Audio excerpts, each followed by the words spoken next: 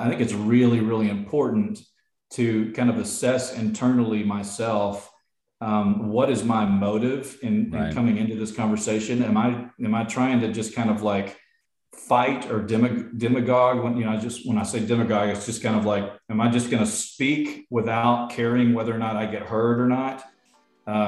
Or I think the way that I try to combat that internally is truly trying to get to a place inside of my heart and mind where I'm loving people.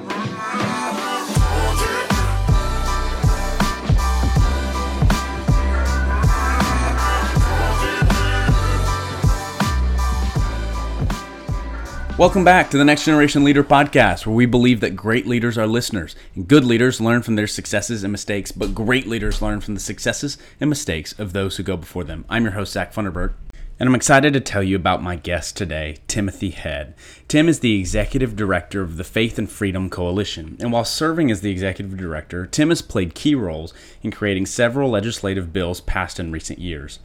The Faith and Freedom Coalition has a five-fold mission to mobilize and train people of faith to be effective citizens, to speak out in the public arena and in the media on behalf of Christian values, to influence legislation and enact sound public policy on every level of government, train citizens for effective civic action, and protest bigotry and discrimination against people of faith.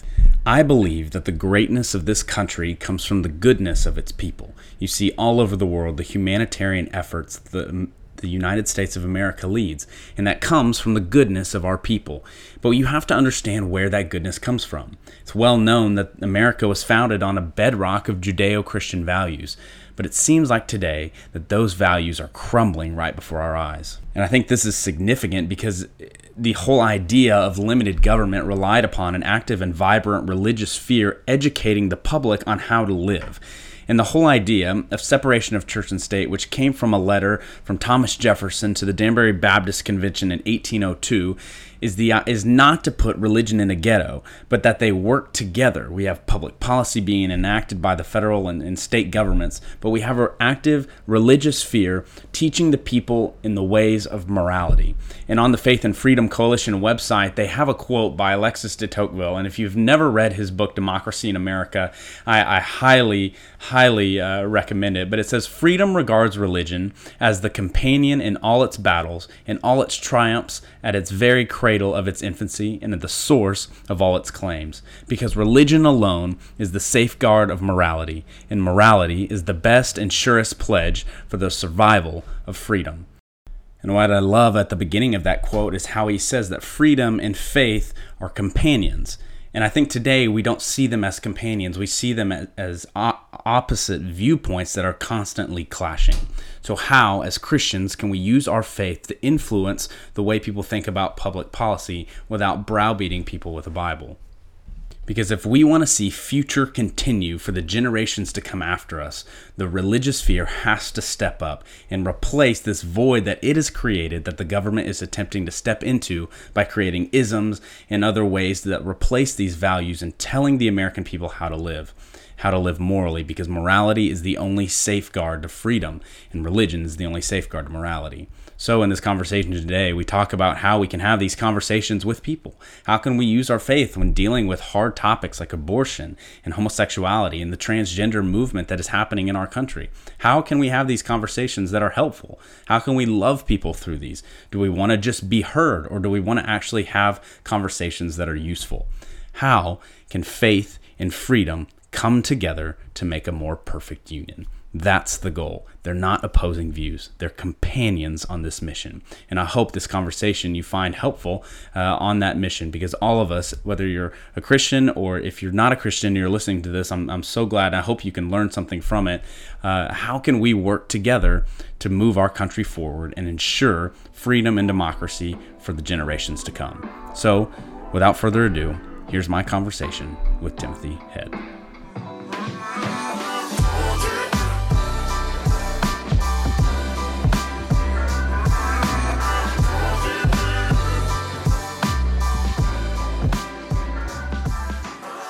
Well, Tim, thank you so much for taking some time to be with me and just answer some questions. And I want you to start by just introducing yourself. Kind of who are you? Tell your story, and how do you get to where you are today?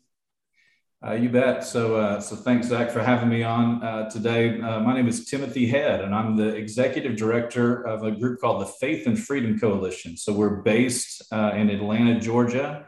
We do federal public policy that's based up in our Washington, D.C. office. And right now we have about 25 what we call state affiliates. State chapters that work in state legislatures and also in kind of grassroots politics in about 25 different states. And so we're busy on the ground and a lot of interesting things. But it's been an interesting journey, I'd say, for me to get to this organization. I've been with Faith and Freedom about 7 years. Matter of fact, I'm about 2 weeks shy of my 7-year anniversary.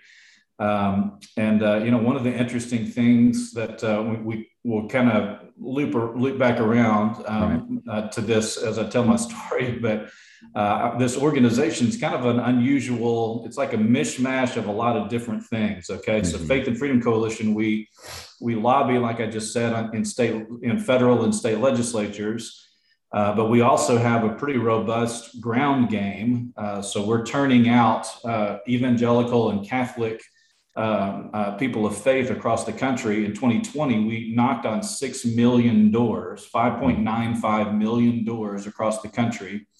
So that there's a lot that kind of goes into that ground game. Yeah. And then we also are doing communications kinds of things. And we're also mobilizing and kind of teaching pastors and churches more about the civic arena and public policy in America.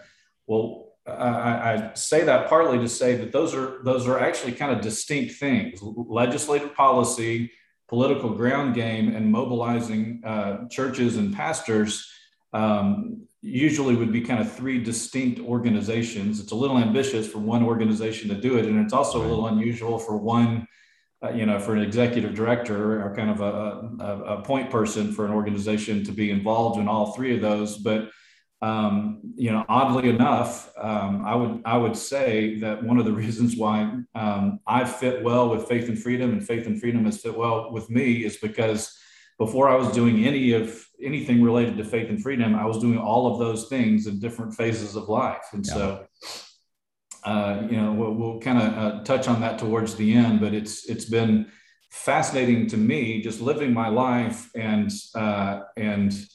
really just trying to be responsive to what the Lord's leadership was, that all of the different things I was doing when I was in my early 20s through my late 30s, some of those seem to be kind of detours, not necessarily linear progression of a career, so to speak.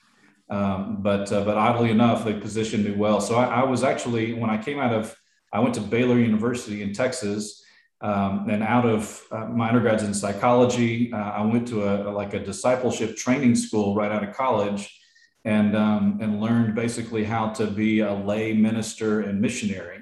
And I wound up going overseas on a series of short-term trips that altogether totaled about 2 years: Southeast Asia, Central Asia, the Middle East, Europe. So I'd spend like 4 to maybe 6 months in various places, just doing service projects, helping existing churches to kind of grow, various things, just, preaching, teaching, all these kinds of things. So that was a really cool phase of life.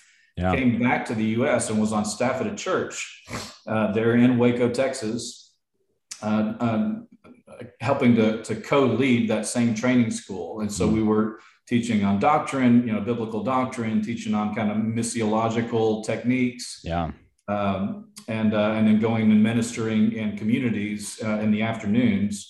And so over time, just built some rapport and relationships. Wound up going back and getting a master's in social work to become a therapist, and was a counselor at an orphanage in Texas for a little while. And then I did that for about 2 years.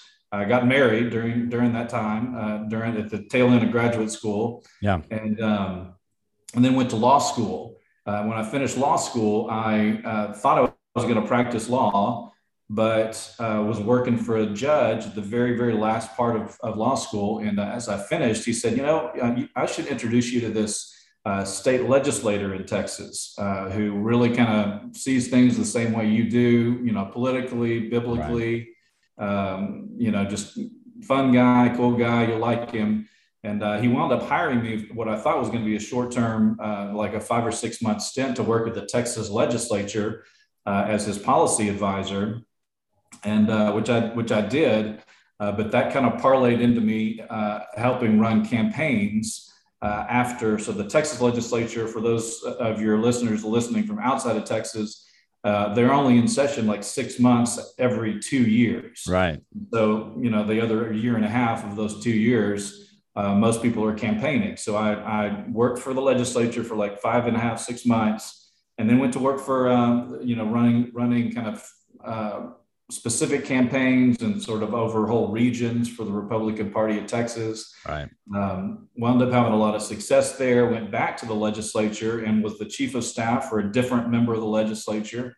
Did the same thing again, helping to run campaigns, and wound up working on a congressional campaign that hired me to once that congressional candidate won, he hired me to be his what's called a district director. So you have a DC office and you have your back home district offices. So I ran those district offices for a couple of years, and through some of those relationships, kind of mutual relationships, introduced me to Faith and Freedom Coalition. So ministry overseas, ministry in the States, counselor at an orphanage, working at the state legislature on policy, running political campaigns, and then eventually, come into Faith and Freedom. But each of those steps wound up, in retrospect, being strategic, both skill sets for me to develop, and also, relationships and networks that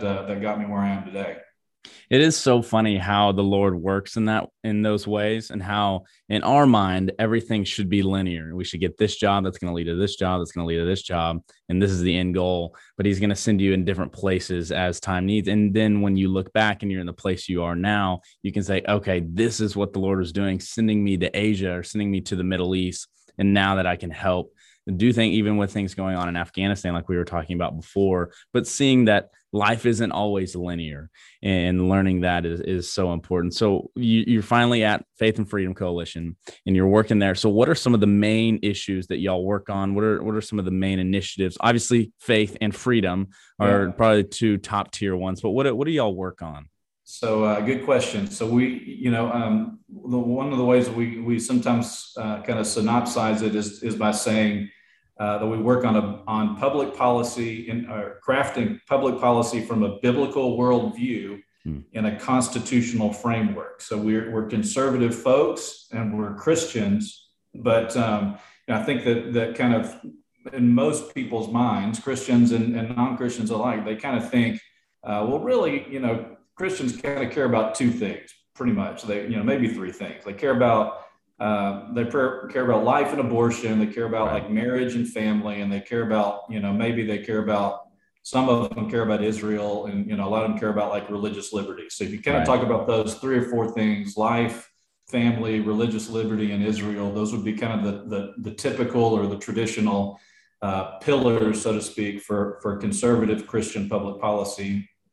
The funny thing is that that's not all the Bible is about. The Bible speaks to all corners of life, and so when it comes to public policy, we have kicked some of the doors open on some other probably 10 or 12 different subject matters, which I'll admit can be a little bit of a tiger by the tail trying to keep up with 12 different, so we work on human trafficking, we work on the justice system, we work on education reform, immigration reform, we also work on tax policy, we work on kind of some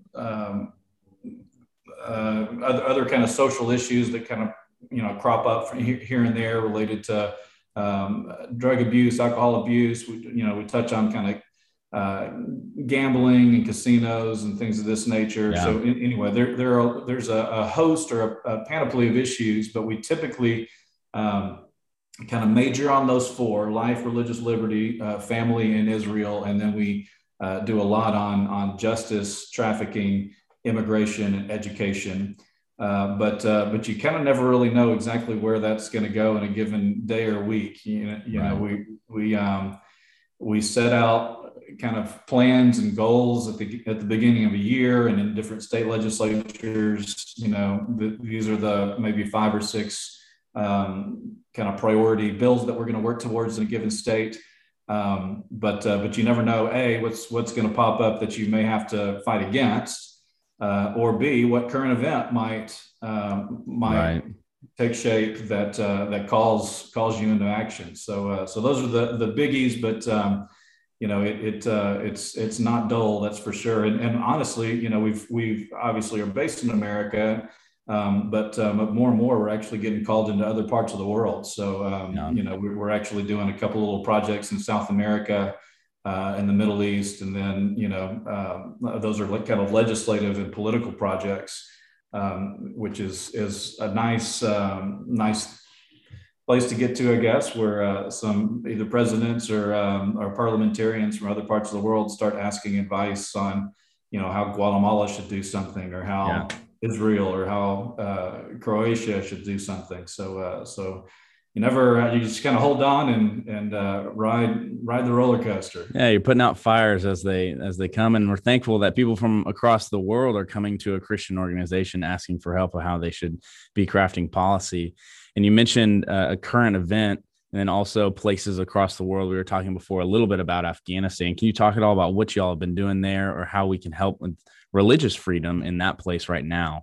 Yeah, good question. So look, Afghanistan is a complicated place. There are a lot of places in the world that are complicated, let's face it. But including the United States, Asia, are definitely near the top of that list. Right. So, I mentioned that I did some mission work, particularly in Pakistan and India myself. But if you pay close attention to Afghanistan, you probably have heard that Afghanistan and Pakistan are they're neighbors on the map, but they're also in a lot of parts of the world, geopolitical lines are historically are more like suggestions. Okay, so Afghanistan and Pakistan have only really existed for a little under 100 years as they currently exist, but these people have lived there, obviously for centuries, sometimes millennia. So in Afghanistan, I've known a number of missionaries that have been in Afghanistan for 20 years now.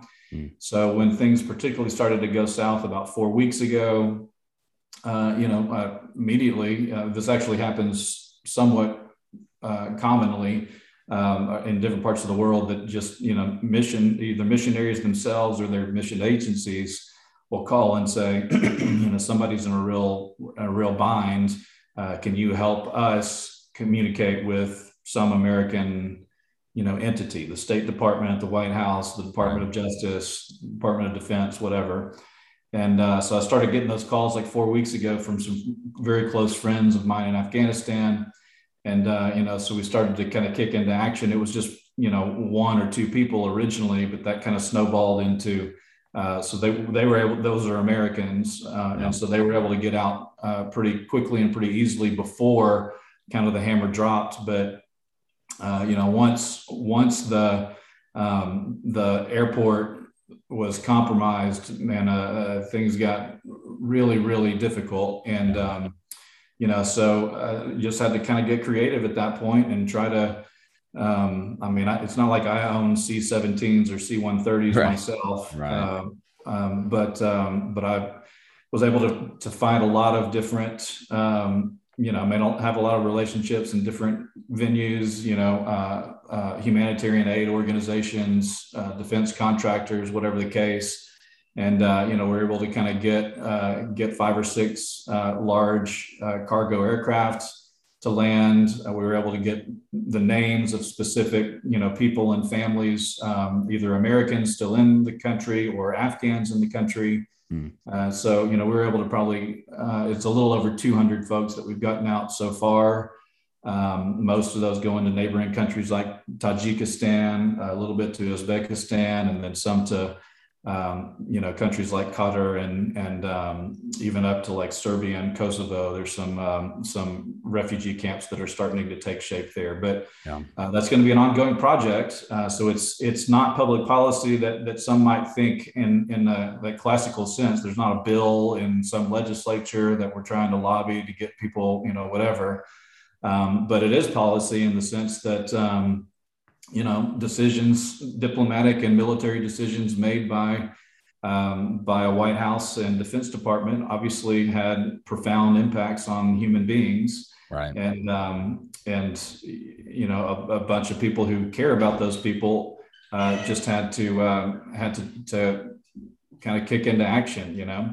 So that'll be unfortunately an ongoing prospect for us, because we're going to be trying to help as many people as possible get out. It's a very, very delicate situation there. Yeah. It's so interesting, and it's fun to listen to kind of y'all's perspective, because there are different policy things within our borders that y'all are helping to push forward and really work on. And then there's things across our borders that are that y'all are called to help out on as well. And it's thinking through what you talked about, you're crafting public policy from a biblical worldview and a constitutional framework. So when an issue arises that we need to deal with, whether it be here or abroad, what does it look like for y'all to take it from a biblical worldview? How do we do that? How would you coach young Christians to do that, to say, hey, here's a problem and here's how to look at it from a biblical worldview? How do you teach people to do that? Well, it's a great question. Frankly, all of that begins with whether or not someone values Scripture. Right. I think that there a long time ago, a wise minister that I was working with he demonstrated to me, physically, he kind of held a Bible in his hand, and he said, you can either approach the Bible. And he kind of held it below his head, and he said, like at his chest level, and he said, you can analyze or assess the Bible as just a written document, maybe a historical document, or something to that effect. Maybe you're a skeptic, and so you may be evaluating whether it's true or not. Then he held the Bible like parallel to his head, and he said, or you can approach it as somewhat of a revered book, like it's a wise piece of literature that, that has some wisdom in there that I'll kind of extract and apply when it applies to my circumstance. And then he held it above his head, and he said, or I can approach Scripture as really authoritative, truly authoritative. And if you approach it from an authoritative perspective, really it kind of starts to wash over and shape not only who you are personally. It certainly begins there, but it also starts to shape. It becomes sort of like the sift that we approach all of life through. So right. Parenting issues, or kind of what should I do with my life kinds of questions. How should I deal with conflict kinds of questions. In all manner of life. And so sometimes Scripture speaks specifically to things, or other times it just kind of speaks to how a prudent person would make decisions. So it may be very kind of prescriptive of this is what good policy could or should look like.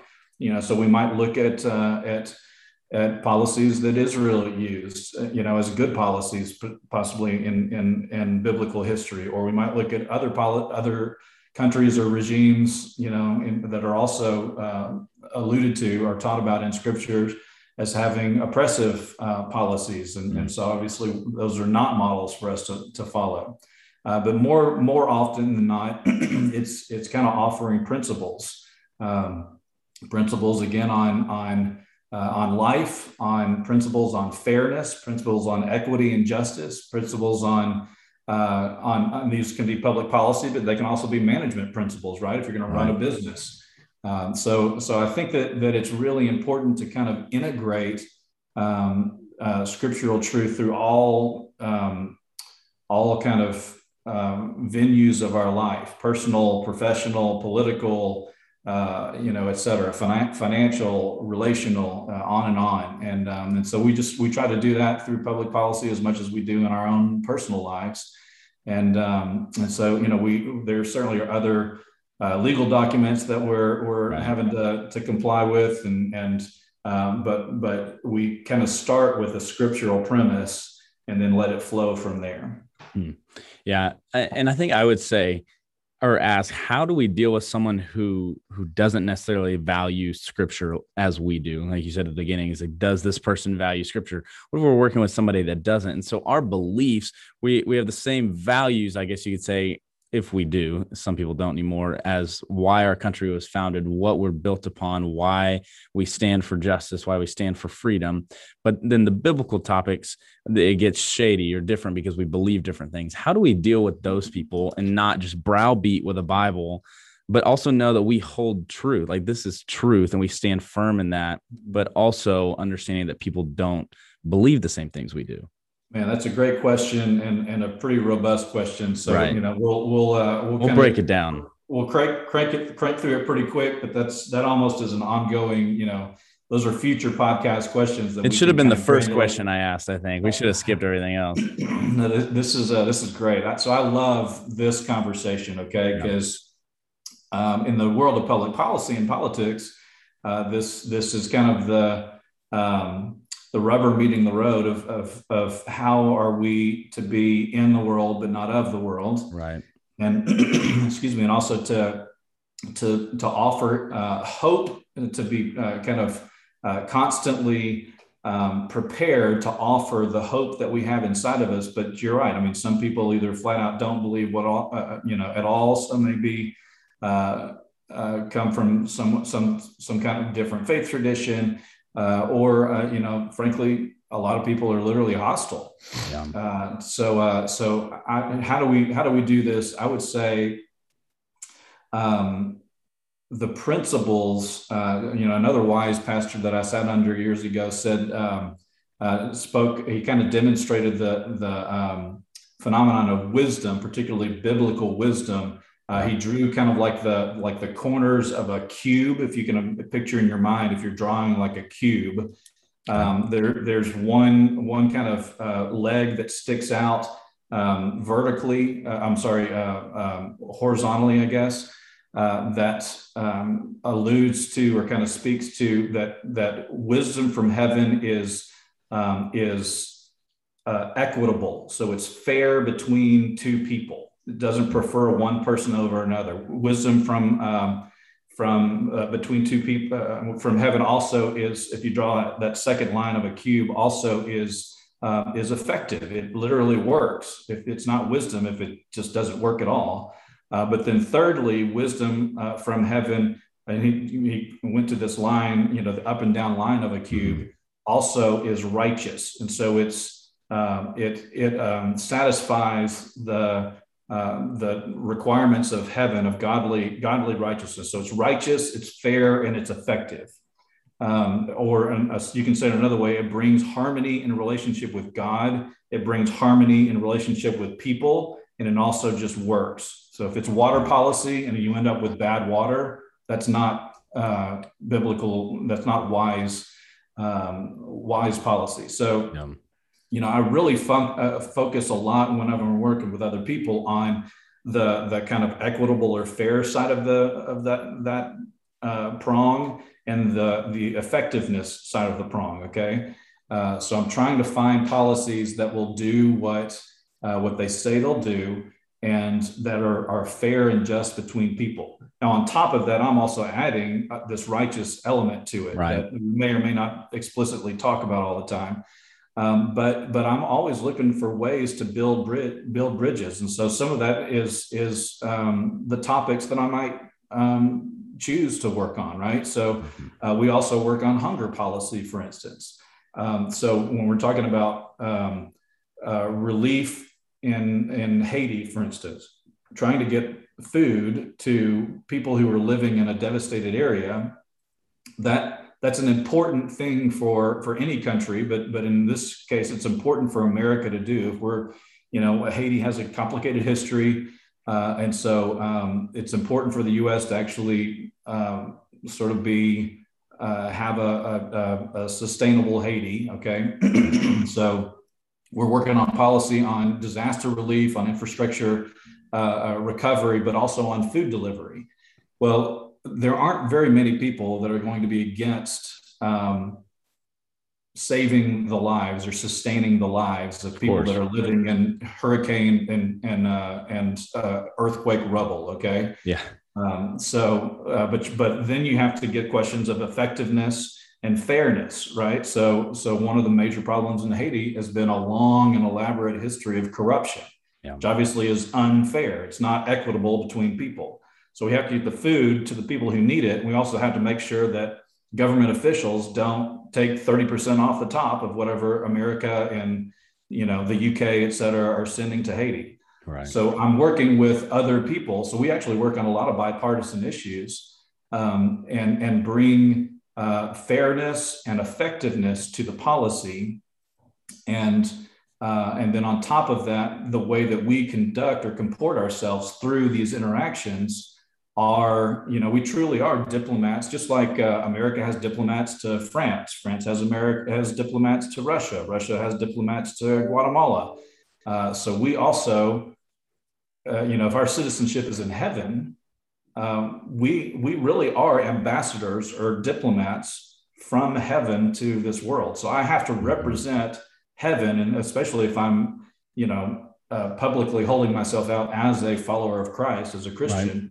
I have to comport myself in a way that is reflective of heaven and honoring to God, and also impressive to people who may either not believe or even may be hostile. Yeah. So I'm constantly, when I'm working on justice issues, trafficking issues, or even if I'm working on controversial issues like life or some family policy, I'm always doing it through that kind of lens of I'm representing and I'm working for biblical truth, but I'm also still an ambassador of heaven.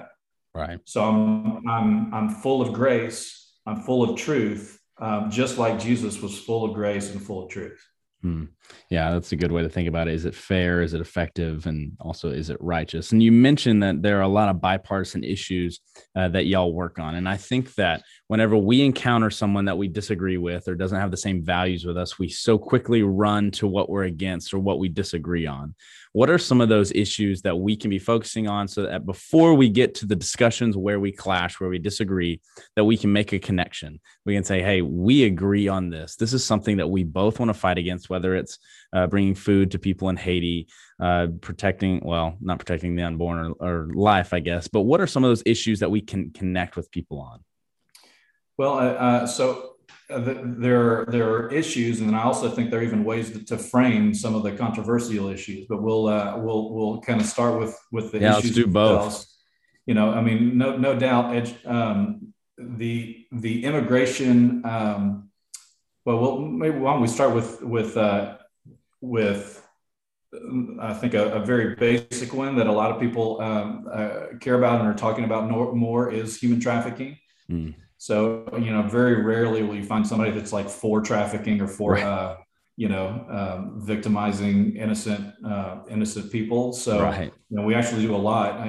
We actually were integral in the passage of amending Section 230 of what's called the Communications Decency Act, the CDA, that basically brings some liability or some responsibility to online platforms that have been used to solicit people.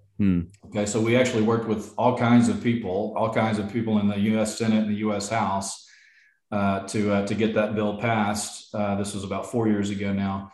And some people referred to it kind of colloquially as the Backpage.com bill. So in doing that, I was working with, Google in certain contexts on that. I think that if you pick issues, I would say disaster relief would be another one. Hunger would be another one. Just kind of common good kinds of issues or subject matters. And then, the other approaches to things like the justice system or to the immigration system, it's actually possible to work on an issue that might be controversial, but to do it in a way that seeks to be, again, fair and effective, but also rhetorically can be a bridge builder. So, a lot of people assume, based on our name, or, they kind of know something, they think they know something about our organization. We actually come a lot of times when I'm either debating somebody or speaking at a conference or, going into media, they a lot of times people try to pick fights with me. And if I have enough time in advance, I'll try to you also get to where you can do this somewhat on the fly quickly. Right. I'll try to diagnose or figure out what, other issues that they might care about. And you can disarm them by finding some commonality. Yeah. So that one, so that you're kind of bridge building specifically with them, but two, you're also kind of humanizing yourself and also this kind of whole experience. That I'm not, when it comes to like marriage or, life issues, I think a lot of people just immediately go to kind of these tropes, these kind of rehearsed, right. What they're regurgitating from talk news. Absolutely. Yeah. Absolutely. And so if you can kind of disarm the hostility, at least it makes it a little more difficult for them to regurgitate hostility back to you. Yeah, of course. Because they kind of see whenever, this is kind of complicated, but in an era of 24/7 media, and also of a lot of social media, frankly, algorithms and confirmation bias tend to kind of polarize people, right? So it's we're all kind of subject to constantly having our own opinions confirmed and having and kind of demagoguing anybody that theoretically disagrees with you. So a lot of times, whenever you meet somebody that you don't know before, you kind of categorize them very quickly, and it's almost like a chance for some people to try out the tropes that they've heard from talking heads or clever Instagram posts or something like that. So if you kind of break that down and say, no, I'm a person. I'm not a category to you. I'm just a person. And I care about, saving innocent children. I care about feeding hungry people. Does that sound anybody like anybody else that we know? I don't know, maybe like Jesus. Right. But I'm here to care for orphans. I'm here to care for widows. I'm here to defend the powerless. So we can actually do that if you're kind of intentional or proactive. You can do that by first humanizing yourself, kind of building bridges, and then speaking respectfully and informed ways about maybe some of the more controversial issues. Yeah, I love that. And I think it's just reminding people what we are for. I think we just run so quickly to what we're against. How, I don't know, it's just so hard to connect with someone when all you're talking about is how you're against them. We're against each other. We're on different teams. But if we can make those connections, like you said, we are for feeding hungry people. We are for saving innocent children. And that is, Jesus would definitely approve of those things. And all people can get around that. And like you said, not many people are out there just for human trafficking. That's just, you're not going to find many of those people out there. But let's take one of the more niche issues. Let's take it a step further. And the issues with homosexuality and the family and marriage. And obviously we know from the scriptures that it is wrong, and that there's that marriage is between a man and a woman. But then whenever it's brought up and they say, well, it's not bothering you, why do you care? Well, and so how do we respond to that? How do we combat that? Yeah, another good question. So, one of the things that I tend to try to kind of check my own heart on before I enter into those kind of, I think it's really, really important to kind of assess internally myself. What is my motive in coming into this conversation? Am I trying to just kind of like fight or demagogue. When I say demagogue, it's just kind of like, am I just going to speak without caring whether or not I get heard or not? Or I think the way that I try to combat that internally is truly trying to get to a place inside of my heart and mind where I'm loving people. Yeah. Okay. So if you're going to talk about the issue of homosexuality, I have to ask myself, do I hate these people? Right. Because if I do, then it really doesn't matter whether what I'm saying is true or not. The hate is actually going to come through, and they're going to feel that, they're going to sense that, and it's going to repel, even if what I'm saying is factually or maybe even like biblically true. Right. If they're just hearing that, and let's be honest, most, especially adults, but frankly, even younger folks that are experiencing this kind of life, there's a lot of hurt in their own lives, maybe with their family, maybe some trauma that's happened that they're probably not going to tell you about. And or they're hurt by the church or someone in the church. Interaction. So, you're kind of trying to penetrate a really kind of thick shell on a very hot topic. And so the first question that I have is, am I loving them? And I just ask quickly if I am frustrated or if I'm feeling sort of either defensive or, whatever. As I just ask God, I literally just ask, Lord, give me your heart. Yeah. And for this person, the specific person, either, maybe they are living a homosexual lifestyle or maybe they're just trying to argue with me, but whatever their lifestyle is, may or may not have anything to do with that. But I'm asking for your love to penetrate this kind of thick shell. So first, for me, it kind of starts with getting my heart and my mind right. And then beyond that, I think it's also important for us to understand not just what God's commandments are, but why. Why does he tell us? So, I liken it sometimes to a parent telling a child not to touch a hot stove. Yeah. How limiting, how patronizing. Let them touch whatever they want to touch. Well, the reason why God says don't play in the middle of the interstate is not because he hates interstates or because he hates stoves. It's because there's huge danger there. Mm-hmm. And so as a loving father and as not just as a righteous judge, but also as a loving father, he's giving us these things, these either teachings or even commandments out of love and for our benefit, for our own personal benefit, and also for the benefit of all mankind. And so whenever the answer is just do whatever you want to do, it'll all work out in the end. Well, that kind of hedonistic, individualized approach sounds good on paper. And sure, it's easier just to kind of disentangle a conversation. Okay, fine. Just do whatever you want to do. Right. I think the loving approach is actually, why does God give us these kind of parameters or confines? And so, I'll be honest, I don't usually get into those debates because generally all those quote unquote debates are really just, they're kind of they're really kind of bullying. Yeah. They're just trying to kind of pick a fight.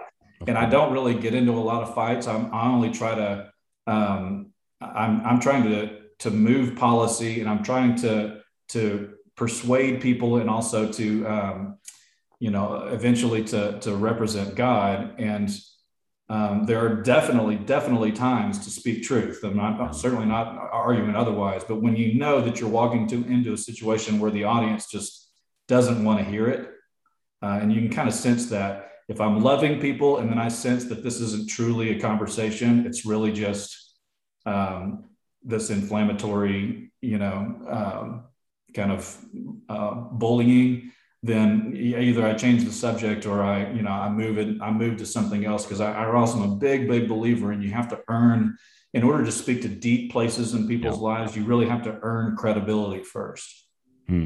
Yeah, that's so important. You have to earn the right to be trusted and to be heard before you just start speaking and yelling. And I think that's something we run into a lot.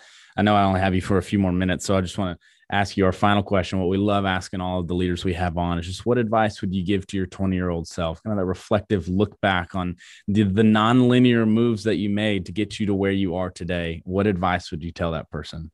Yeah, that's a great question, and I'd love to hear other people's responses to that because that's there probably is a lot of interesting wisdom there. But I would say, for me, I've been thankfully. I mean, I've known the Lord for most of my life, even in childhood.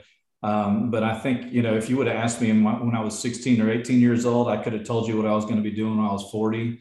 And I, by the time I was 25, all of those plans were out the window, and I was in the Himalayan mountains showing the Jesus Project to people that didn't speak English. Yeah. Which is not in the plan. So when I was, speaking to my 20-year-old self, I would say, I think a lot about kind of seeking first the kingdom of God and his righteousness. And then all of these things. And, so right before that, Jesus is talking about how flowers are clothed and birds are fed. And, basically all of nature it really has everything that it needs. So the true best way to live life is just to seek God and to seek his righteousness and his kingdom. And truly all these things will be added to you. And so I think that, we can talk a little bit about the prospect of kind of seeking the world and dispelling or kind of delaying seeking God. You'll actually end up with neither. Whereas if you seek God, I'm not necessarily saying the world in a colloquial sense, but everything that you need to really be happy, well, God will provide that. Yeah. So interestingly, I have an undergraduate degree. I have a graduate degree. I have a law degree, all from, good schools, good universities. But I didn't necessarily set out, how can I have a certain income or have certain credentials or meet certain, I don't know, famous people or something. Right. Yeah. That I really just when I was probably in my mid to late 20s, it really started to settle in or kind of sink in for me that and I got this, a lot of times I'll do a quick little analogy for anybody that's watching on TV or watching on a screen.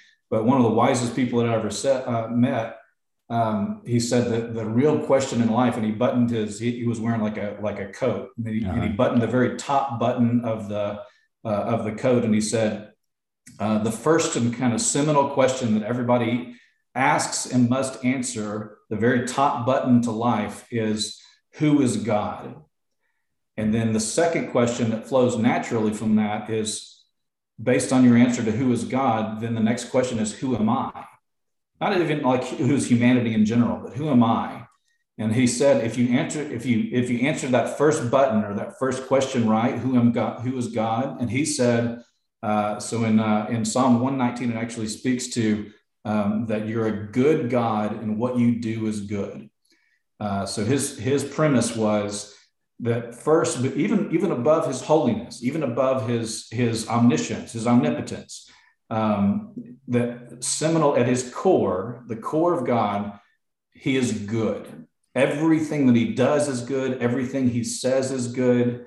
Everything about him is purely and cleanly good. And then the second question is, well, what if he says certain things about me, then that has to be true. Right. So quickly, I'll just close by saying, this guy had been a pastor for 55 years. When he was telling me this, he said, I spend most of my time trying to get people to unbutton like the sixth button of life that they have like the sixth button in like the fourth hole. Yeah. And like they're trying to compensate for weird stuff. They have weird relationships, or they have weird self-images, or they've done certain things that they're now trying to undo. So he was like, most of my life is actually trying to do like the sixth buttonhole, because when they were young, they didn't get the first buttonhole right. So I would just say, to my 20-year-old self, anybody else that's listening to this today, is if you'll button that first button well, and just take your time and don't be in a rush. The first button, that who is God? The answer is he's good. Above everything else, he's a good God. And secondly, everything that he says about you, if you'll go and search out scripture, everything he says about you, that he has good plans for you.